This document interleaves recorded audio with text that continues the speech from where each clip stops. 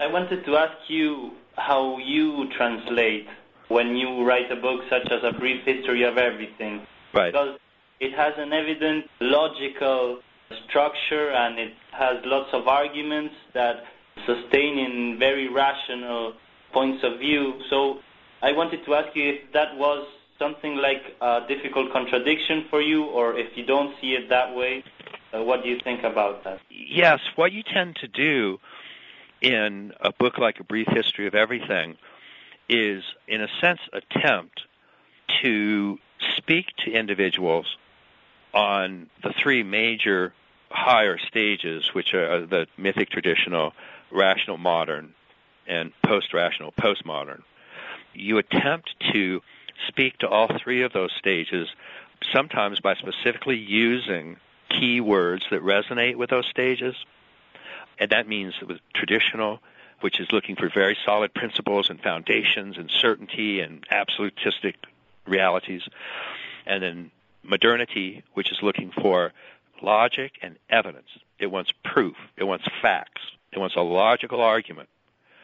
And postmodernity, which wants to include interiors and wants to have subjectivity made the primary focus of reality. And so you attempt to speak to all three of those levels, and you attempt not to use red flag terms or issues for each of these levels.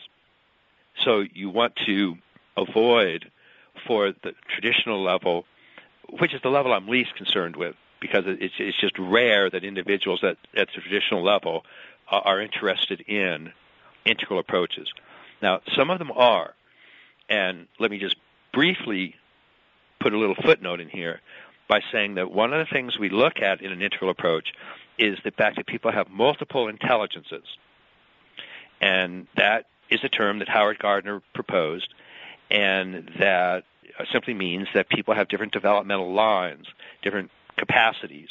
And there's probably about a dozen of these, including cognitive development and moral development and aesthetic development and self-development. But there are two important developmental lines, two important intelligences that are key. And one is the cognitive line, or what a person can think, what their views are, the number of perspectives they can take, the actual consciousness that they have. And then their self line. Their self is the actual center of gravity. It's where they act from. So the cognitive line is your talk, and the self line is your walk. And the cognitive line is usually a stage or two or more ahead of the self line. So, in other words, people can sort of think something without actually inhabiting it yet. And so the cognitive line is usually a stage or two ahead of the self line.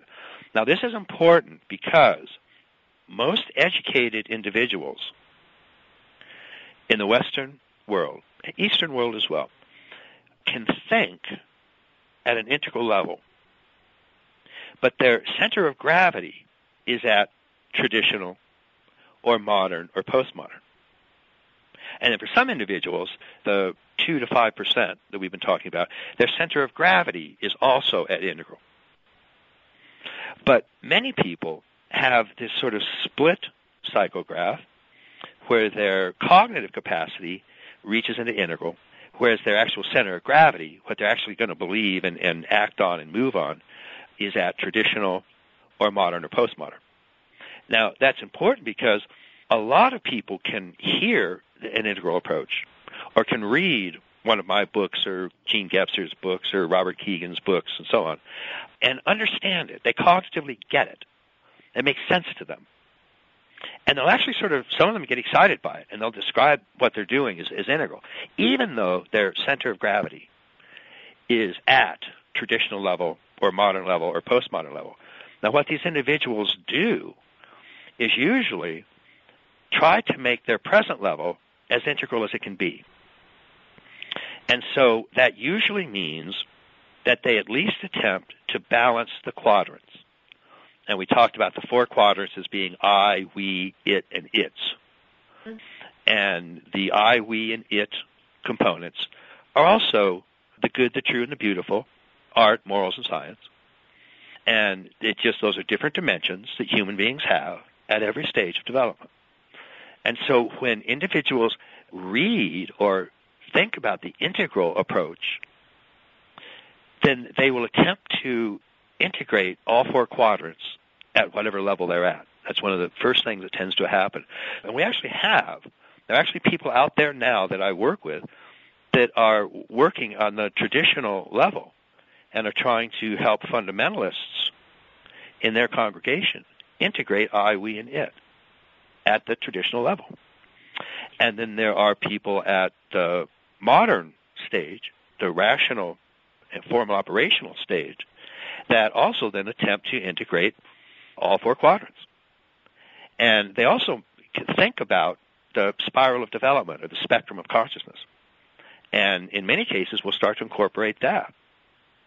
And then at green, individuals that are thinking at the integral level, cognition at integral level, center of gravity at green, actually tend to like parts of the integral approach very much. They love integrating the quadrants. And there are many, many approaches that are green that focus on integrating the quadrants. But they leave out levels. They leave out the hierarchy of development because green is against hierarchies of any kind. Green meaning the pluralistic level is against hierarchies of any kind. Mostly because it makes a confusion between growth hierarchies and dominator hierarchies. Growth hierarchies are good. They're things that move from egocentric to ethnocentric to world-centric. And then dominator hierarchies are like the caste system, are like what supposedly capitalist, colonialist approaches do. Those are all dominator hierarchies. And pluralistic stage is so eager to get rid of oppression that it throws out the baby with the bathwater. It throws out growth hierarchies. There's like atoms to molecules to cells to organisms, or egocentric to ethnocentric to world-centric. Throws those out with the bad guys. But green, when it reads integral, loves the quadrants, and there are many, many approaches out there now that are green and that are integrating quadrants. So in a sense, all of that is good and is a way that helps individuals get as holistic or comprehensive or non-fragmented as they can within the limits of their own level, whatever level they're at. So that's something to also sort of keep in mind in terms of actually reaching out and having an impact and seeing the more integral approach get out into the world at large. Do you think that the development and evolution of the different societies have to necessarily go through the path that is well described by the Western history, that is most of the path you use normally to describe it? Do you understand the question? Or? Yes, I do. Cultures or social hold-ons do not go through necessary stages of development. Individual hold-ons do. And so what happens then is that individual hold-ons go from archaic to magic to mythic to rational to pluralistic to integral and then higher, not out of some Platonic forms or not out of pre-given patterns, but simply the result of social learning and cultural evolution. So when we started out as sort of super apes at the archaic stage, and then it was a series of partly free choices that early humans made that produced the magic structure. And then as more and more humans produced the magic structure, it became what I call a cosmic habit or cosmic memory. It simply became structured into part of what being a human was. And the more it got repeated, the more sort of firmly established the magic structure became. And then starting around 10,000 BC, certain combinations in all four quadrants, including the lower right quadrant, which means the exterior or systems, the actual techno-economic structures, in places that required tribes coming together into larger social units, the 12 tribes of Israel, for example, coming together as one nation, required switching from blood lineage, which magic was, to lineage where different blood lineages could become one. And that could happen only if they had an ancestor that was mythic or was a god, because then everybody could be descended from that same god. And so what we see around the world is various forms of theism arise, and the mythic structure arose. And this is in large part a series of relatively free choices made by humans around the world. But the more the mythic structure was used, then the more it became laid down, the firmer its structure became, and the more it became a cosmic habit. And that developed up until around the time of the modern Western Enlightenment, where rational choices started to be made out of concrete operational choices, out of traditional values. And as more and more people used the rational approach, then it became a structure itself. And we saw the rise of the pluralistic structure around the world in the 1960s, actually. And it's still, in a sense, kind of forming because it's relatively new. Whereas the magic structure now is so set that individuals that are born go through that magic period around ages 1 to 3 around the world. And these cognitive structures have been tested all the way through concrete operational in everything from Aborigines to rainforest tribes to Turkey, Germany, Mexico, India, and there are universal structures in individuals. So what happens with cultures is that when groups get together, well, Whitehead said that individuals had what he called a dominant monad. The dominant monad simply means that single center of will or awareness.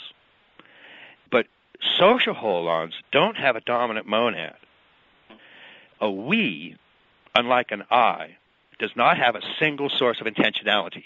Right now, the three of us are forming a we, but the we is not a super I. There's not some singular entity that's causing all of us to act in the way that that singular entity wishes. Whereas if my dog decides to get up and move across the room, 100% of its atoms, molecules, and cells get up and move across the room. That's a dominant monad. But groups have a dominant mode of discourse. And any group, including geese flying and wolves running in packs and human beings interacting, if basically the majority of people are at a traditional level of development, then the mode of discourse will be traditional values.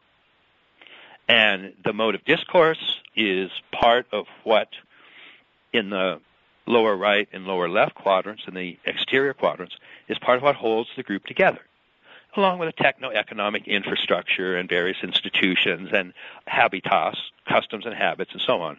But often there's identified a dominant mode of discourse.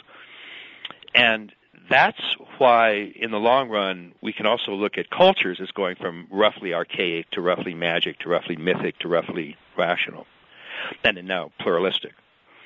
And that doesn't mean that if we look at a culture and say, oh, that's a traditional culture, it doesn't mean everybody's at the traditional culture. It just means it's the dominant mode of discourse. There can be people that are at archaic and magic, as well as people that are above it and can be at rational or pluralistic even. So the evidence suggests very strongly that those structures hold for individuals in every culture that we've tested them in. But that doesn't mean that the cultures themselves have to go through development in exactly those levels. The individuals will be going through it in those levels, but the culture can have a dominant mode of discourse set up by any number of factors. And particularly in the modern world, we tend to there are structures in Africa, for example, that the majority of people are at, say, a magical mode, and they can import artifacts that are produced by modern and postmodern modes. And that includes everything from machine guns to computers. Yeah. So that becomes a very, very different kind of thing happening there. But it is important to remember that the cultures themselves don't necessarily go through a linear mode of development the quick example I give is we could have a poker game with 6 people in it, and they're all at, say, the egocentric level of development. They're all just sort of power, narcissistic, and we say red altitude, and 3 of them could drop out, and 3 people that are from the pluralistic mode could step in. And then it's half and half. And so half the people would be talking in sort of power needs and in egocentric, narcissistic modes. And the other half will be talking in pluralistic mode. Pluralistic, of course, would be able to understand narcissistic, but not vice versa. And then if another narcissistic person dropped out and a 4th pluralistic person sat in, then this group would have gone from a red or narcissistic or power level of discourse to a pluralistic level of discourse. And it would appear to have skipped 3 stages. And so that's what can happen once a structure has emerged, is that cultures can simply shift quite dramatically, depending on artifacts that are put into it and depending on the actual structures of power and what modes of discourse they use. The individuals still have to go through those stages. And that's one of the real problems, is that just as earlier we talked about Marxism was an attempt to take pluralistic ideals and graft them onto traditional agrarian cultures, and that categorically doesn't work. And we see the same kind of thing happening today is in the growth of non-Western cultures, because the Western influence is still so intense, the whole globalization issue, that the growth of these other cultures are subjected to a lot of very unfortunate stresses. And so their development is something that you have to track very carefully using quadrants and levels and lines and states and types. But will they go through development in this, linear, archaic dominant mode of discourse to magic dominant mode to mythic to rational? No, they won't. Not necessarily. But the individuals in those societies are going through those stages. But then should they have the West as a model or not? No, I probably not in terms of all ways of development. And again, it's not an either or, it's kind of a both and. There are things about globalization that's very positive, and there are things about it that are very negative. And the things about it that are positive is that to the extent that it lives up to the actual modern scientific level of development, then it introduces universal rights of humans. And so there's an insistence, for example, on educating girls in third world countries. And there's an insistence on working for an equality of men and women. And then the downside, of course, is that there's a whole corporate structure that gets carried with globalization. And corporate structures, unfortunately, is that they're artifacts. And an artifact can have any level of moral development driving it. And if the moral level of development of the modern stage is very high, it's a world-centric morality, the universal rights of humans, regardless of race, color, sex, or creed. But the artifacts created by modernity, from machine guns to gas ovens, can be used by pre-modern individuals, by individuals at narcissistic power and ethnocentric modes. And anybody can pick up a machine gun. And that's the problem. Modernity gets blamed for a lot of things that are actually modern artifacts with pre-modern moral structures driving them. Nazis were ethnocentric. They were not modern. They were ethnocentric in their core of being. But they adopted modern technology and modern artifacts as part of their ends. And that's one of the real problems that we have. And the same thing can happen with business, is that it's, in essence, a product of modernity the artifact of business, the structures of it, the systems, the creation of profit drives. But many people inhabit business not from the moral level of modernity, which would be very moral. And there are a lot of very moral people in business. But there are a lot of very immoral people in business.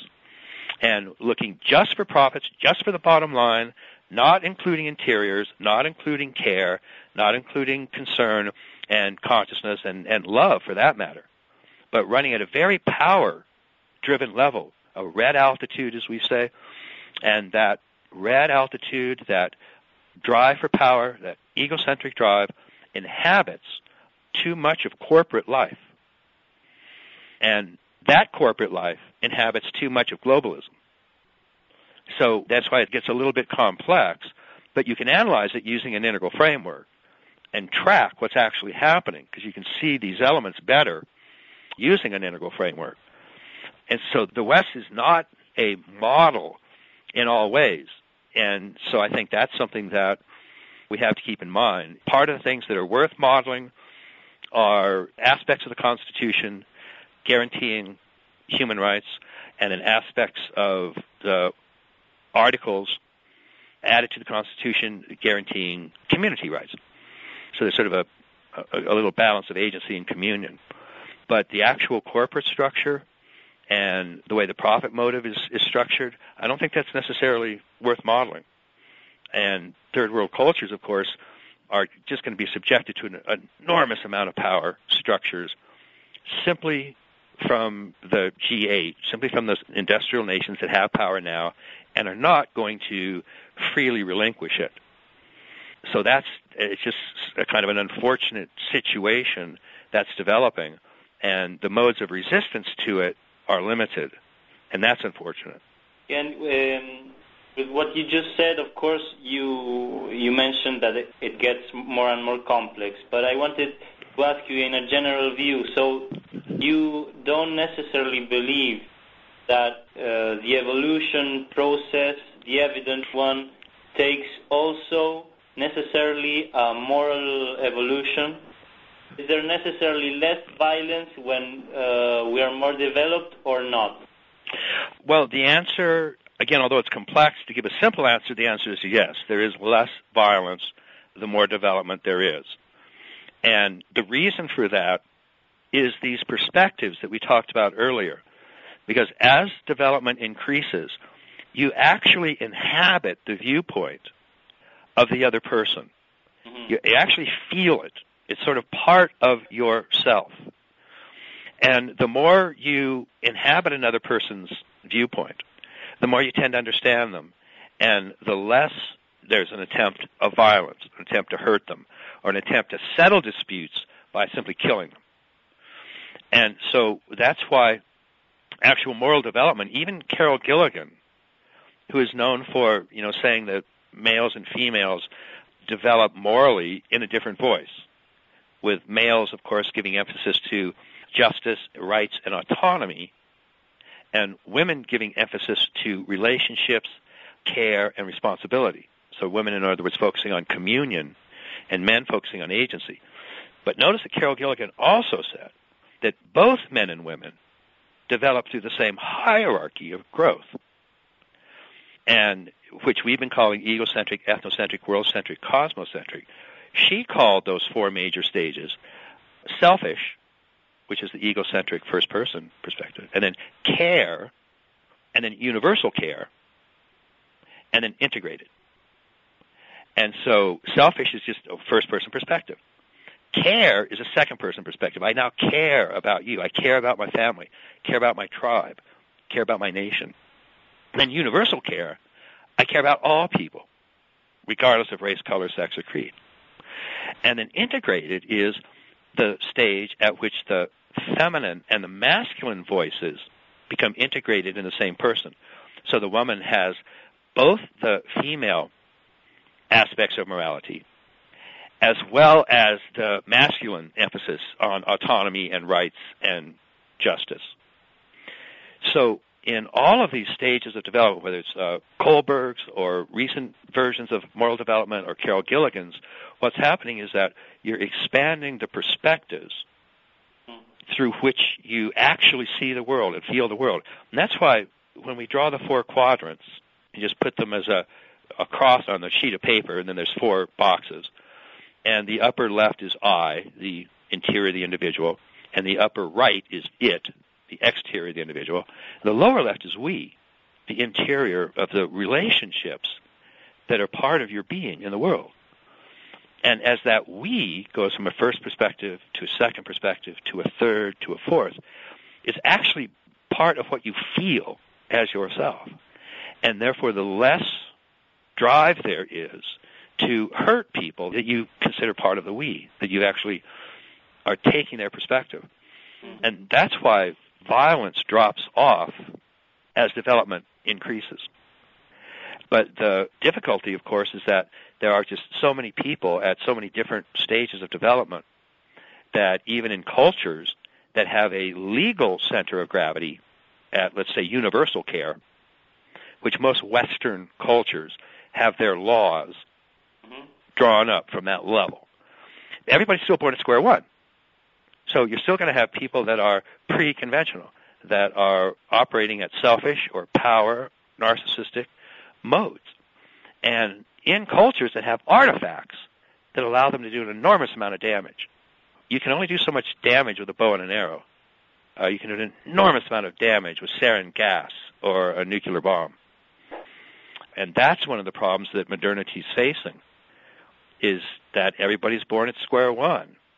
And there's 3 or 4 major transformations that individuals have to go through before they get to universal perspectives. They get to world-centric perspectives where they really treat others as they would treat themselves. So you say that, for example, a leader of a first world country has more elements to hurt more when it doesn't have the interior development. It just has the social development of, for example, a universal, more world-centric perspective. That's right? Yeah, if I understand you correctly, that would be right, that the majority of political leaders in first world countries have a moral development that's at post-conventional or world-centric or universal. No, I mean that if a leader of a first world country that has a legal frame and a social frame that has to do with a world-centric view, yes, does not have an interior ethic that has to do with a world-centric view, it can do much more damage. Absolutely. Than of a country that has another legal frame. Absolutely. And that is, in part, and I want to say this carefully, that's in part the problem with President George Bush, is that he is the head of a country that has essentially world-centric moral and legal standards, come from either modern or postmodern stages of development. And it is the remaining so-called superpower, so it has enormous number of artifacts of arms, including nuclear arms and all sorts of capacity to cause damage, that were created by a modern level of cognition. Mm-hmm. But if they're used by somebody who's at a modern level of moral development, then they won't be used at all. They'll be used merely in self-defense and used in a very ethical fashion. And to say that's mostly includes not using them at all. But if you get somebody who has a center of gravity, who's at traditional, which George Bush's values are, is a traditional fundamentalist believer. And those individuals believe that their view of reality, that their God and their ethical system, which is very ethnocentric, should be part of the political structure of this country. And they work to actually get laws changed to insert their ethnocentric morality into this world-centric structure. That's number one. That's a problem at home. The problem abroad is that this ethnocentric level, this traditional level, this mythic conformist level, operates in a very, very unilateral way. It doesn't try to build consensus among, let's say, the European powers. It simply says, we're going to do it this way, take it or leave it. So it creates reaction. Extreme reaction. And, I mean, our European allies are just alarmed by George Bush, just absolutely alarmed. Yeah. The only one that stood by him a bit has been Tony Blair, and which is a very sort of heroic position. I mean, I admire Blair hanging in there and trying to keep George Bush in the European conversation. I mean, I think it's a very good thing that he tried to do. But, of course, he got an enormous amount of criticism because it appeared that he was just simply supporting George Bush. But that's the problem, is this unilateral, we've got it right, you agree with us, or that's it. My way or the highway, as we say. And that is just a really disastrous way, particularly in a world whose international mode of discourse is at the pluralistic level. To go down 2 levels and have the mode of discourse come out traditional is just a truly, well, it's just disastrous, basically. And that's the real concern with George Bush. I mean, even his father, who is also Republican, got a consensus of all European powers before we got involved in supporting Kuwait, the Kuwait War. But George Bush Jr., it just doesn't even do that. And it shows a real traditionalist-centered value structure.